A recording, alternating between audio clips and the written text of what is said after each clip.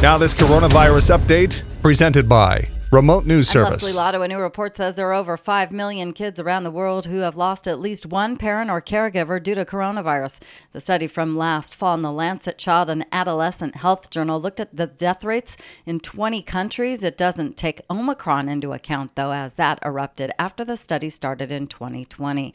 Governor of North Carolina vetoes a bill by some Republican lawmakers to make masking in school optional. Over half of the schools in the state have already ended mandatory masking, but the governor is asking school boards to reconsider.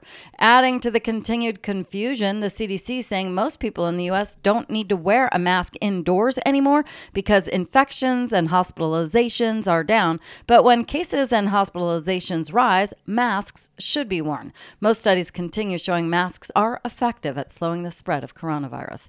I'm Leslie Lotto with your coronavirus update for February 25th of 2022.